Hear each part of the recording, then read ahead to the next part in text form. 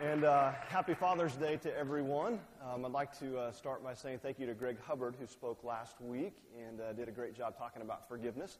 It's a great day for some of you and maybe a tough day for some of you as well, depending on your relationship with your father, depending on whether your father is still alive, and just a lot of different emotions on a day like today. And it's a great day for me because, here we go, I actually have my dad here, which I don't get to do very often. So it's good to have my mom and dad here with us today. I read about a story about a father who happened to write about an experience he had. His son David, when his son was about 5 years old, they were going to church, and as the pastor did once in a while, he had a special sermon time where he brought the kids up front, and if you're here on a fifth Sunday, we do the same thing. And he brought up all the kids, and the preacher had a smoke detector in his hand. And he asked all the kids, does anyone know what it means when this goes off? And little David raised his hand real quick, and the pastor called on him, and he said, that means Daddy's cooking supper.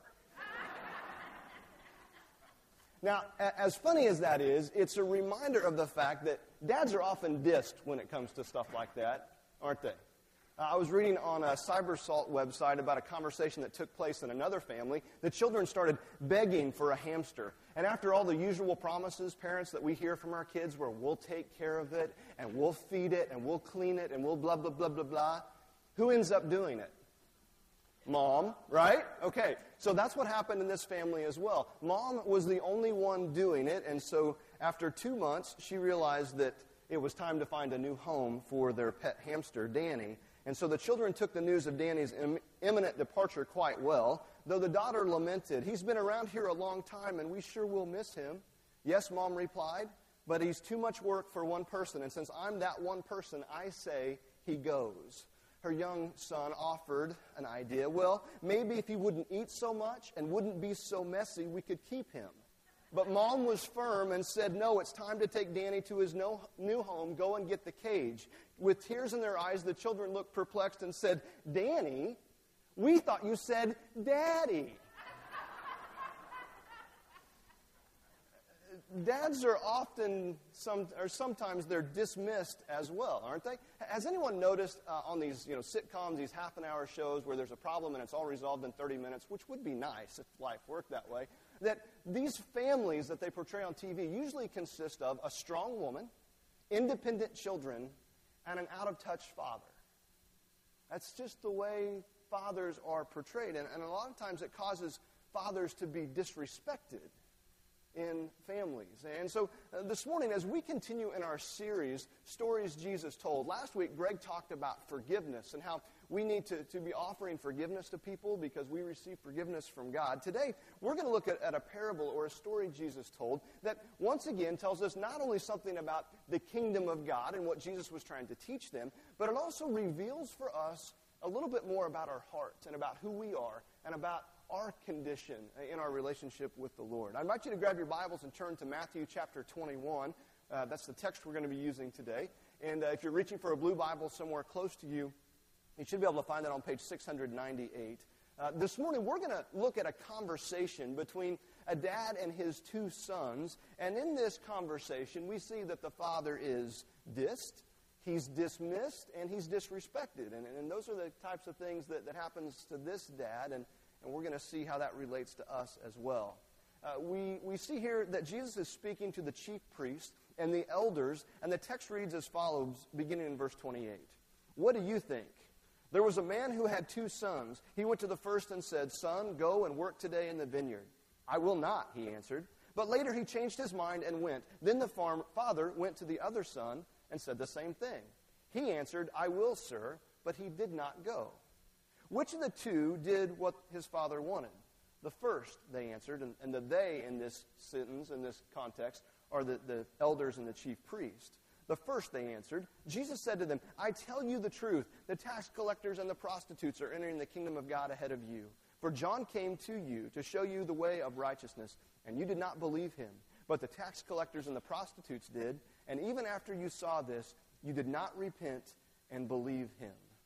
Now, before we jump into this parable, it's important that we kind of put this whole section of this parable in context. If you jump back to the beginning of chapter 21 in Matthew, you see Jesus' triumphal entry. That's what we call it. If you remember, we talked about that back at Easter time. Jesus is at the pinnacle of his popularity, and people are just loving all over him. He's coming into the city of Jerusalem, and they're waving palm branches at him and saying, Hosanna, Hosanna. And, Jesus, he's the great guy, right? Everybody loves him. And then the next day, we find Jesus going into the temple. And what does Jesus do in the temple?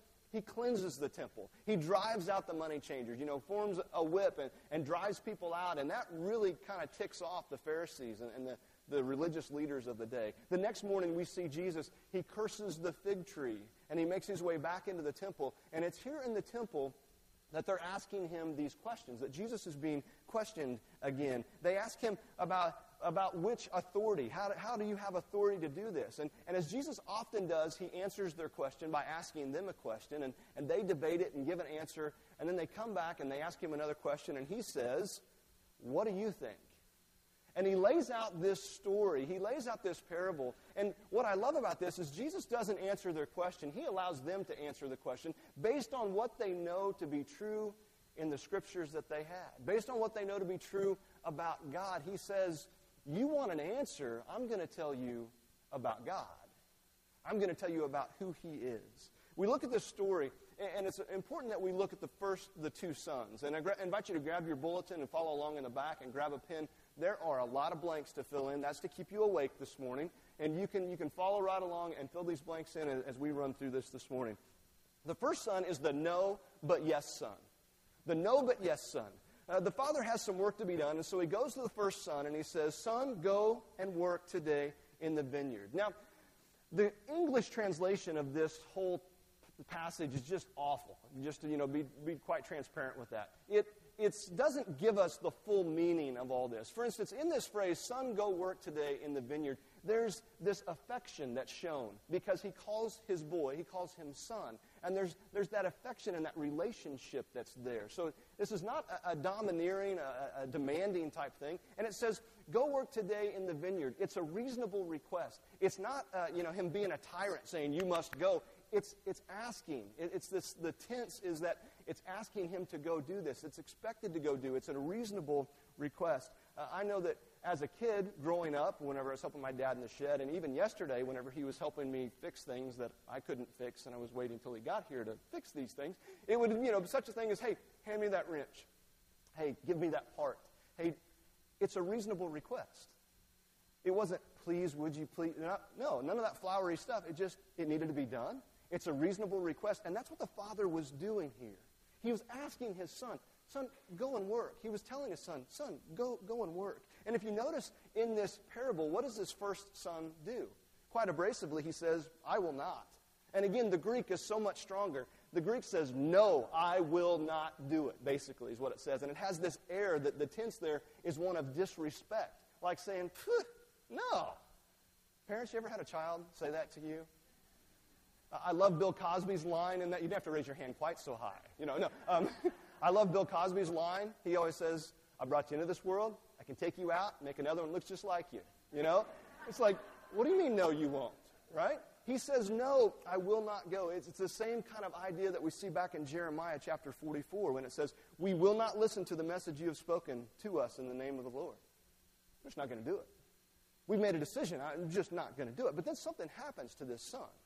And we don't know exactly what happens. After he thought about it for a while, he changes his mind.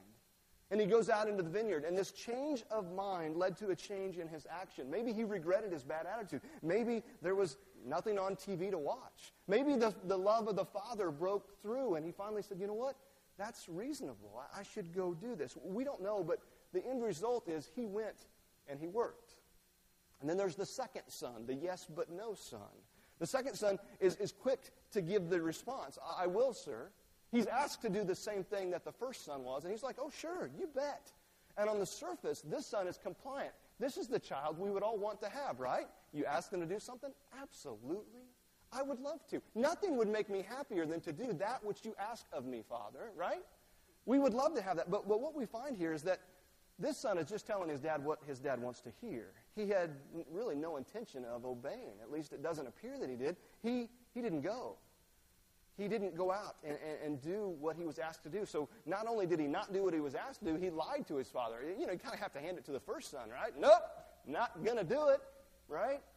But this son said yes and then didn't go do it. It seemed as if looking good was more important than doing good to that second son.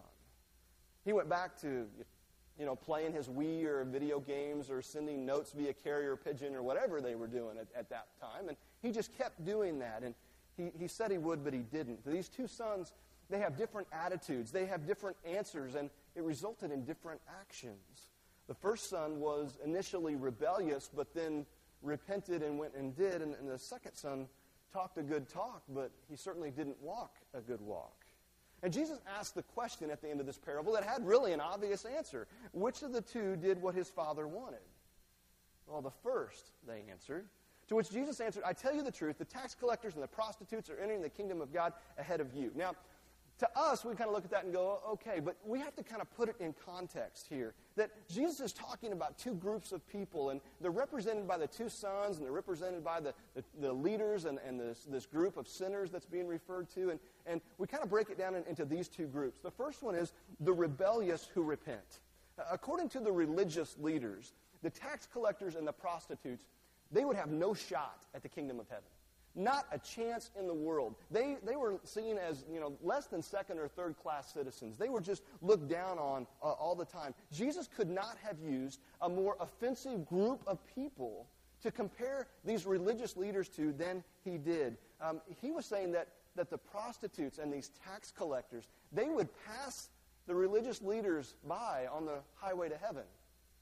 And they just had to be insulted by that. It had to make them so angry because of the way they viewed those groups of people. But the amazing truth is this, that we read in Scripture, throughout Scripture, that it doesn't matter what you've done or how long you've done it, that God's grace is available, not only to them, but to you and to me as well.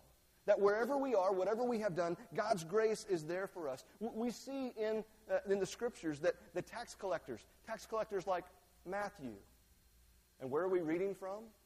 Matthew. Matthew's writing this, and he's teaching us this lesson, this story that Jesus told. But Matthew used to be a tax collector. A tax collector like Zacchaeus, who Jesus called down out of the tree and went to his house and had a feast.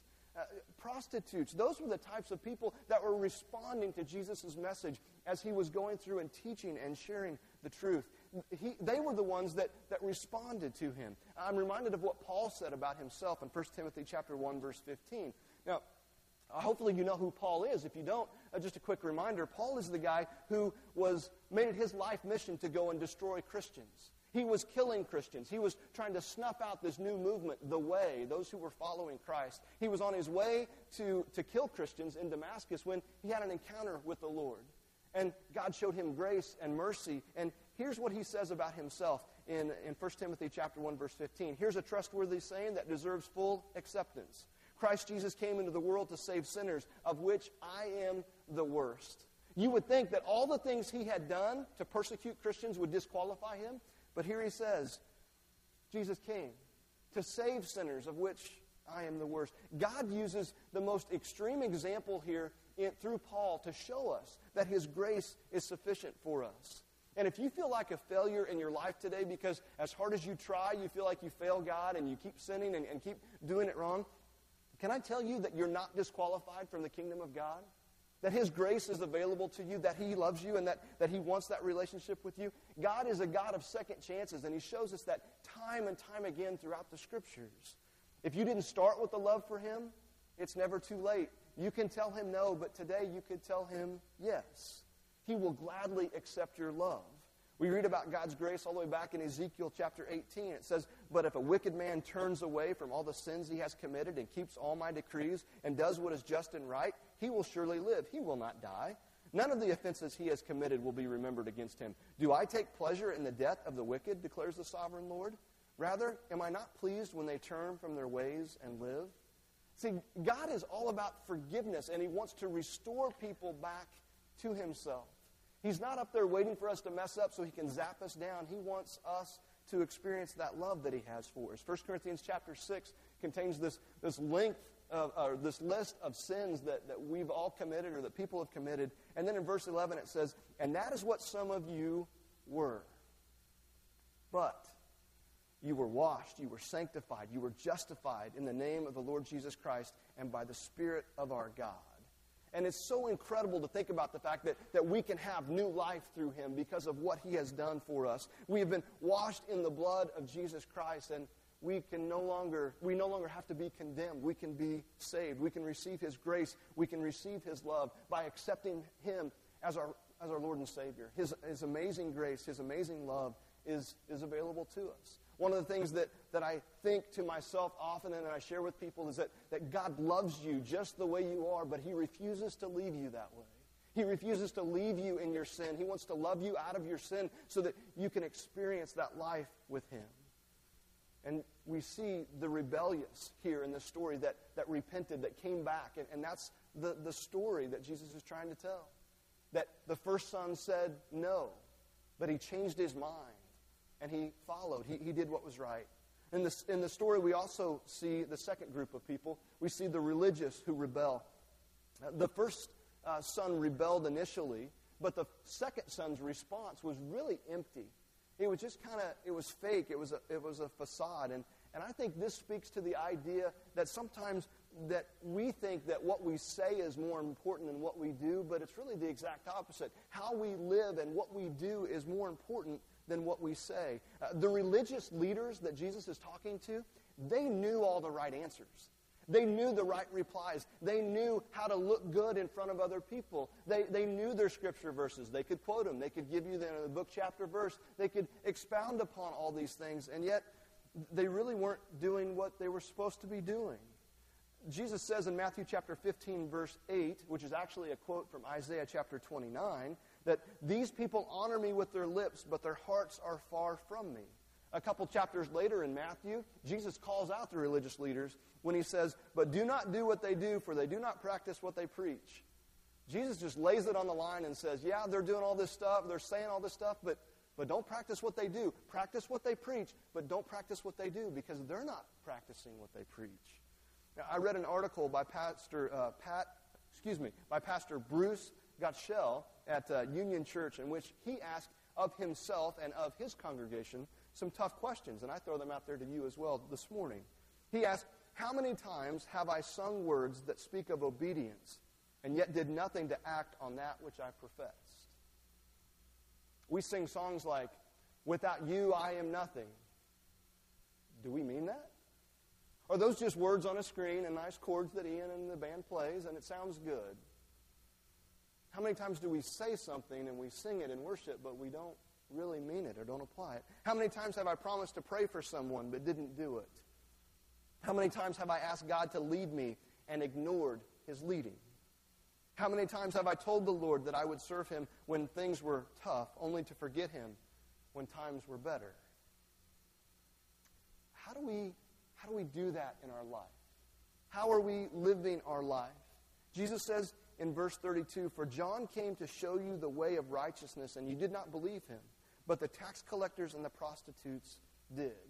The religious leaders of the day, they refused to listen to what John the Baptist was preaching. The rebellious, on the other hand, they listened because it gave them a message of hope, and they repented. And Jesus points out to these religious leaders that they should have taken notice. They should have seen what John the Baptist was doing and at least rejoiced in what those people were doing and what the sinners and the tax collectors were doing, but they didn't. They remained unrepentant. And Jesus says, and even after you saw this, you did not repent and believe. See, I think one of the things Jesus was trying to do, and it's something that we have to struggle with as well, is he was trying to teach them more than just the right answers about God. Because we can look up and find the right answers about God. He was trying to teach them who God truly is. And that's what we need to experience as well. We come to discover and experience the life-changing love of Christ, and you can't just do that by reading the Bible as a textbook and by getting all the right answers. It's about developing and knowing who God is and knowing his heart and knowing what he desires for you. There are things that we need to get into God's Word and experience, not just know. And I think that's what Jesus is trying to teach the leaders. I think it's what we need to be taught as well. And so based on this, there's a few things that I think we can apply to our life, some truths that we need to make sure that we know, and hopefully will translate more than just knowledge. It'll become a part of who we are. And the first one is this, that the Father loves you. That God loves you. If you're a follower of Christ, then He calls you son or He calls you daughter. And if you doubt God's love for you, or you doubt God can love you, listen to Zephaniah chapter 3. The Lord your God is with you. He is mighty to save. He will take great delight in you. He will quiet you with His love. He will rejoice over you with singing. There are multiple verses throughout the New Testament which talk about this. And you can see the bulletin's really full on the back, and Corey was going to shoot me if I put anything else, any more scripture references in there. But just start reading through the New Testament. You'll see time and time again that God loves you. He loves you. And everything He does, it's because of His love for you. And if you hear nothing else today, you've tuned me out, and you're going to tune me out again in just a second, hear this. God loves you. If you walk away with nothing else for the rest of the week, would you just simply be reminded that God loves you? Hold on to that and know that to be true. The second thing is that the Father desires that you serve Him. There's a lot of work to do in His vineyard, as this father asked his two sons. And as a believer, you really don't have the option of opting out, of really saying no. A Christian who is not serving is really a contradiction in terms. 1 Peter chapter 4, verse 10, each one should use whatever gift he has received to serve others, faithfully administering God's grace in its various forms. In a leadership team meeting not too long ago, we were talking about this subject and about how we can get people to serve. And one of the things that we talked about was trying to encourage people to use the gifts and talents that God has given them to serve the Lord. And it doesn't have to be just inside these four walls. It doesn't have to be just a ministry of PCC. It's something that we want to encourage you to do every day of your life. As you go about your life, as you are serving and working and doing whatever you're doing, you can be using the gifts and talents that God has given you to serve the Lord. A couple weeks ago, Ian spoke about the well that won't run dry. And he was talking about and trying to encourage us that worship is not just what we do here on a Sunday morning. That service is not just what we do here on a Sunday morning. That it should be a part of our daily life, of our moment-by-moment life. Because if you're just coming to church to worship and coming to church to serve, you're missing it. You're not going to have what God desires for you to have. He wants you to worship Him every day. It needs to be a part. It needs to be who we are on a daily basis. Number 3, the Father expects immediate obedience. He wants us to go work today. It needs to be today. Hebrews chapter 3, verse 15. Today, if you hear His voice, do not harden your hearts. What we do is more important than what we say. Today is the day to say yes to the Father. 2 Corinthians 6, verse 2. I tell you, now is the time of God's favor. Now is the day of salvation. If you're a believer, if you've accepted Jesus, now's the time to be obedient to Him, to take that next step. Whatever that next step is for you, take it. Walk in obedience to Him. Establish that relationship a little farther. Take that step. Walk in faith. Practice obedience. Number 4, the Father extends grace. Through His love, He loves to redeem failures, which gives us all hope. Because in one form or fashion, in one way or another, on multiple occasions, we all fail. 2 Peter chapter 3, verse 9 says, He is patient with you, not wanting anyone to perish, but everyone to come to repentance. I know that I'm very thankful for God's grace and His mercy and His patience for me. And I'm sure you are as well. I struggle with showing patience a lot of times. One of my favorite statements is, I'd have a lot more patience if God would just hurry up. And I just have to learn to be patient and wait upon the Lord. Another scripture verse says that we need to be still and know that He is God. We just need to rest and relax in Him, and knowing that He desires for each and every one of us to come into a saving relationship with Him. Which brings us to point number 5, which is the Father desires relationship, not religion. 1 Samuel chapter 15, verse 22 says, to obey is better than sacrifice, and to heed is better than the fat of rams. There's a difference between wishing and willing. We can wish for a change, but until we're willing to follow the Father's will for our life, nothing's going to change. Until we're truly willing to take those steps and to do those things, that nothing was really going to change. And I know that in talking with some of you, you kind of bristle about this, that God desires relationship and not religion, because it sounds like I'm bashing religion. I'm not bashing religion. What I'm trying to do is emphasize that God is not a God who gives us this box of rules and say you have to follow each one of these and make sure you dot all your I's and cross all your T's, or I'm going to get you. Because that's the way a lot of people view God.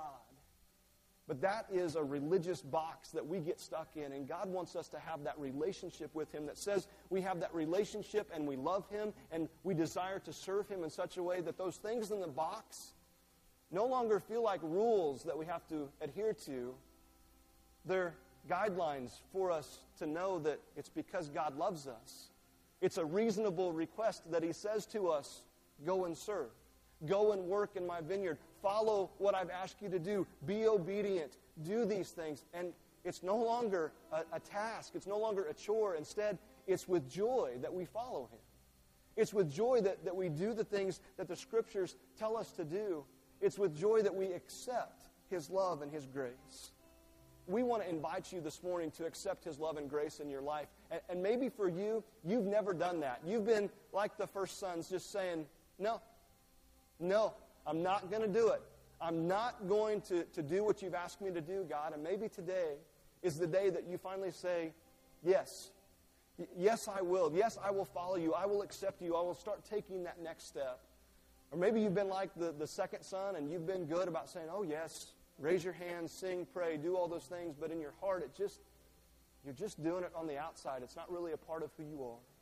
Today is the day and an opportunity for you to turn and to repent and to do what God would have you to do, to enter into that relationship with Him. What better day than on Father's Day to look at the father in the story who clearly represents God. And he says to us, will you go work in my vineyard? Will you be my son? Will you be my child? And we have the opportunity to respond to Him and say, yes. Yes, I will. And then actually follow through and do it. If you need to turn your life over to the Lord, if you need to take the next step in obedience, if you just want to talk to someone about what's going on in your life, if you want somebody to pray with you, this invitation time, this decision time is here for you today. I'm going to invite you to stand with me. Ian and the band are going to lead us in this song. If you want to talk to someone, you make your way over to the cross, and we'll meet you there.